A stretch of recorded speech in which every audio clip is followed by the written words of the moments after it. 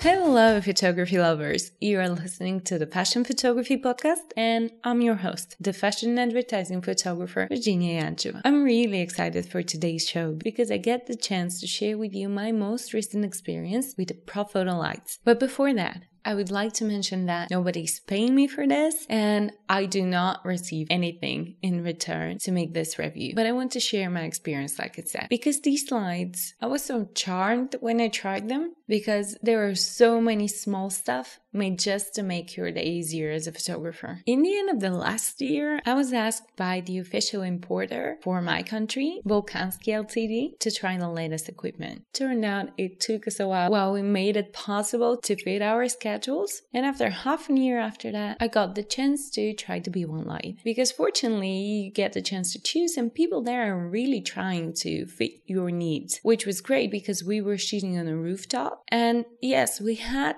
electricity there, but I was moving around the whole area and it was really big space, so I didn't want it to be tied up to a cable and to rely that much on electricity. So the B1 Profoto light was the better choice in my situation. Plus the 500 watts were more than enough for our shoot. And once I was okay with the watts, the fact that there is no cable attached was just amazing because you don't have to think the whole time whether you're going to step on a cable or somebody's going to pull it, things like that, or even think about electricity at all because you rely only on battery. We had to fight the sun and I was shooting on a maximum power. So the first battery went off after like 2/3 after the beginning, which was great. I don't think anybody's going to care with them just one battery, so you always have a second one. But the cool part is that you don't need to switch batteries the whole time. It's extremely easy to use this type of light because it's a very high class. At the same time, there are not that many buttons, so it's very easy and intuitive. And I really go for intuitive. Talking about my cameras, my lights, my everything. Because my personal belief is that when you're using equipment, you are supposed to dictate what is going to happen,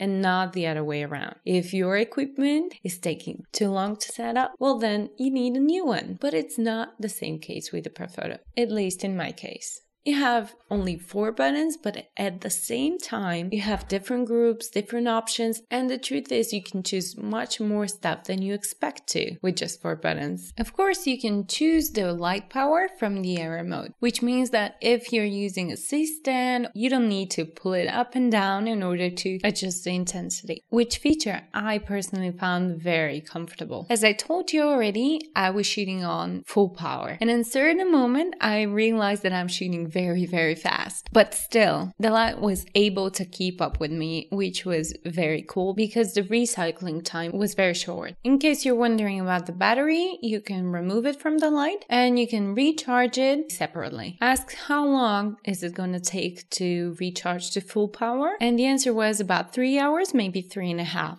I also had the opportunity to use the TTL mode. Honestly, for me, as a first-time user of this feature, I was a little bit confused. I'm one of those old school people that prefer to use manual modes. So I was a little bit confused with the TTL. And at the beginning, I truly hated it because it wasn't giving me the right results. But afterwards, when I thought about it and when I was already done with the set and I had the opportunity to think of what have happened and I wasn't worried that my models are simply getting tired for no reason at all, I had the chance to think about it, and the truth is I see plenty of common sense in this option, but I think you need to be well prepared before using this. It's very funny because when you get used to doing everything manually, you don't expect your equipment to help you additionally. But this TTL mode has exactly this purpose. It's trying to help you. And this help can be really valuable if you know when you need it and when exactly to use it. What gave me positive experience also was that when you're in one of the modes, the flashlight is forbidding you from using higher shutter speed than the sync speed, which was very interesting. But unfortunately, the light is not in me right now, and I don't really remember which mode was that, but I found it really interesting during the shoot. Another thing that I was aware of, but I've never tried before, was the mounting of the reflectors. I haven't used the zoom reflector before, and I knew I was going to shoot fashion editorial, but I was was really into trying, and I had the opportunity to do whatever I wanted to do because it was a shoot for a new magazine, the very first issue. And the editor-in-chief, Victor Liba, he was absolutely open about everything. So I had the whole control of the situation, which was great. I decided I'm gonna go for the zoom reflector because what really got me about it is that you can use it in a different way. It's just one reflector, and at the same time you can have so many different results. And as far as I know, only Profoto use this type of zoom technology because the design of the light is done in a very different way from all the other competitors on the market. When you look at the body of the flashlight, you can actually see separations. There are a few lines with some numbers on it, and when you put your reflector on one of those lights, you can have different results. You can really zoom in or zoom out your reflector, which is giving you different results with just one reflector. You can focus your light on a relatively small area, or you can zoom out, and this way you can light evenly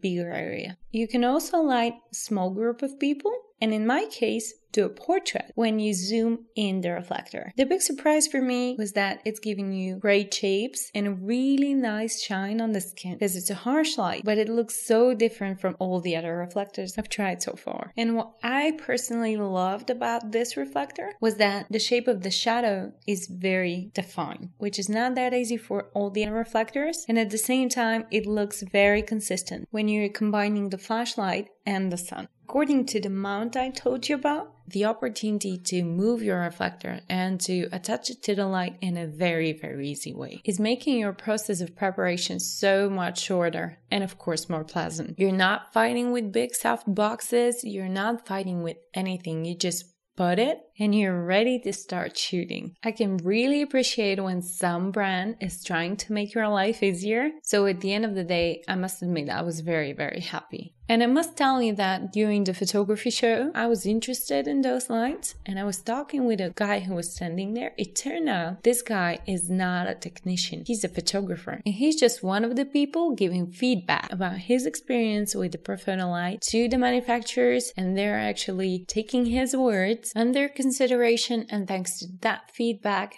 they're making better equipment. I believe that's one of the main reasons why it's so easy and intuitive to use this lighting, because it's made from photographers for photographers. You can see this in so many small things: the 4 buttons, the mounting, the battery, and the lack of cable. The light itself has a very, very solid structure. Also, you can use the light without reflector at all. You can use it very easily as a film light. I also loved the way you're putting gels on, because the gels are really small and you don't have to pull all these big sheets. And there are so many other small things that people have thought of. And as we all know, all these little details are making the whole picture. And at the same time, you get the feeling that the brand's main idea is not to chase after your money, but mostly to suit your purposes. And as you know, for me nowadays, this is a very important thing, to know that you can rely on the team behind the brand. Because nowadays, everybody can offer you quality, but not everybody knows how to give you the right treatment. Or if I can be brave enough to call it relationship. And I had this treatment, and that's the reason why I wanted to share my experience with you. And what I can wish to all of you is to try this light, and hopefully you're gonna love it as much as I did.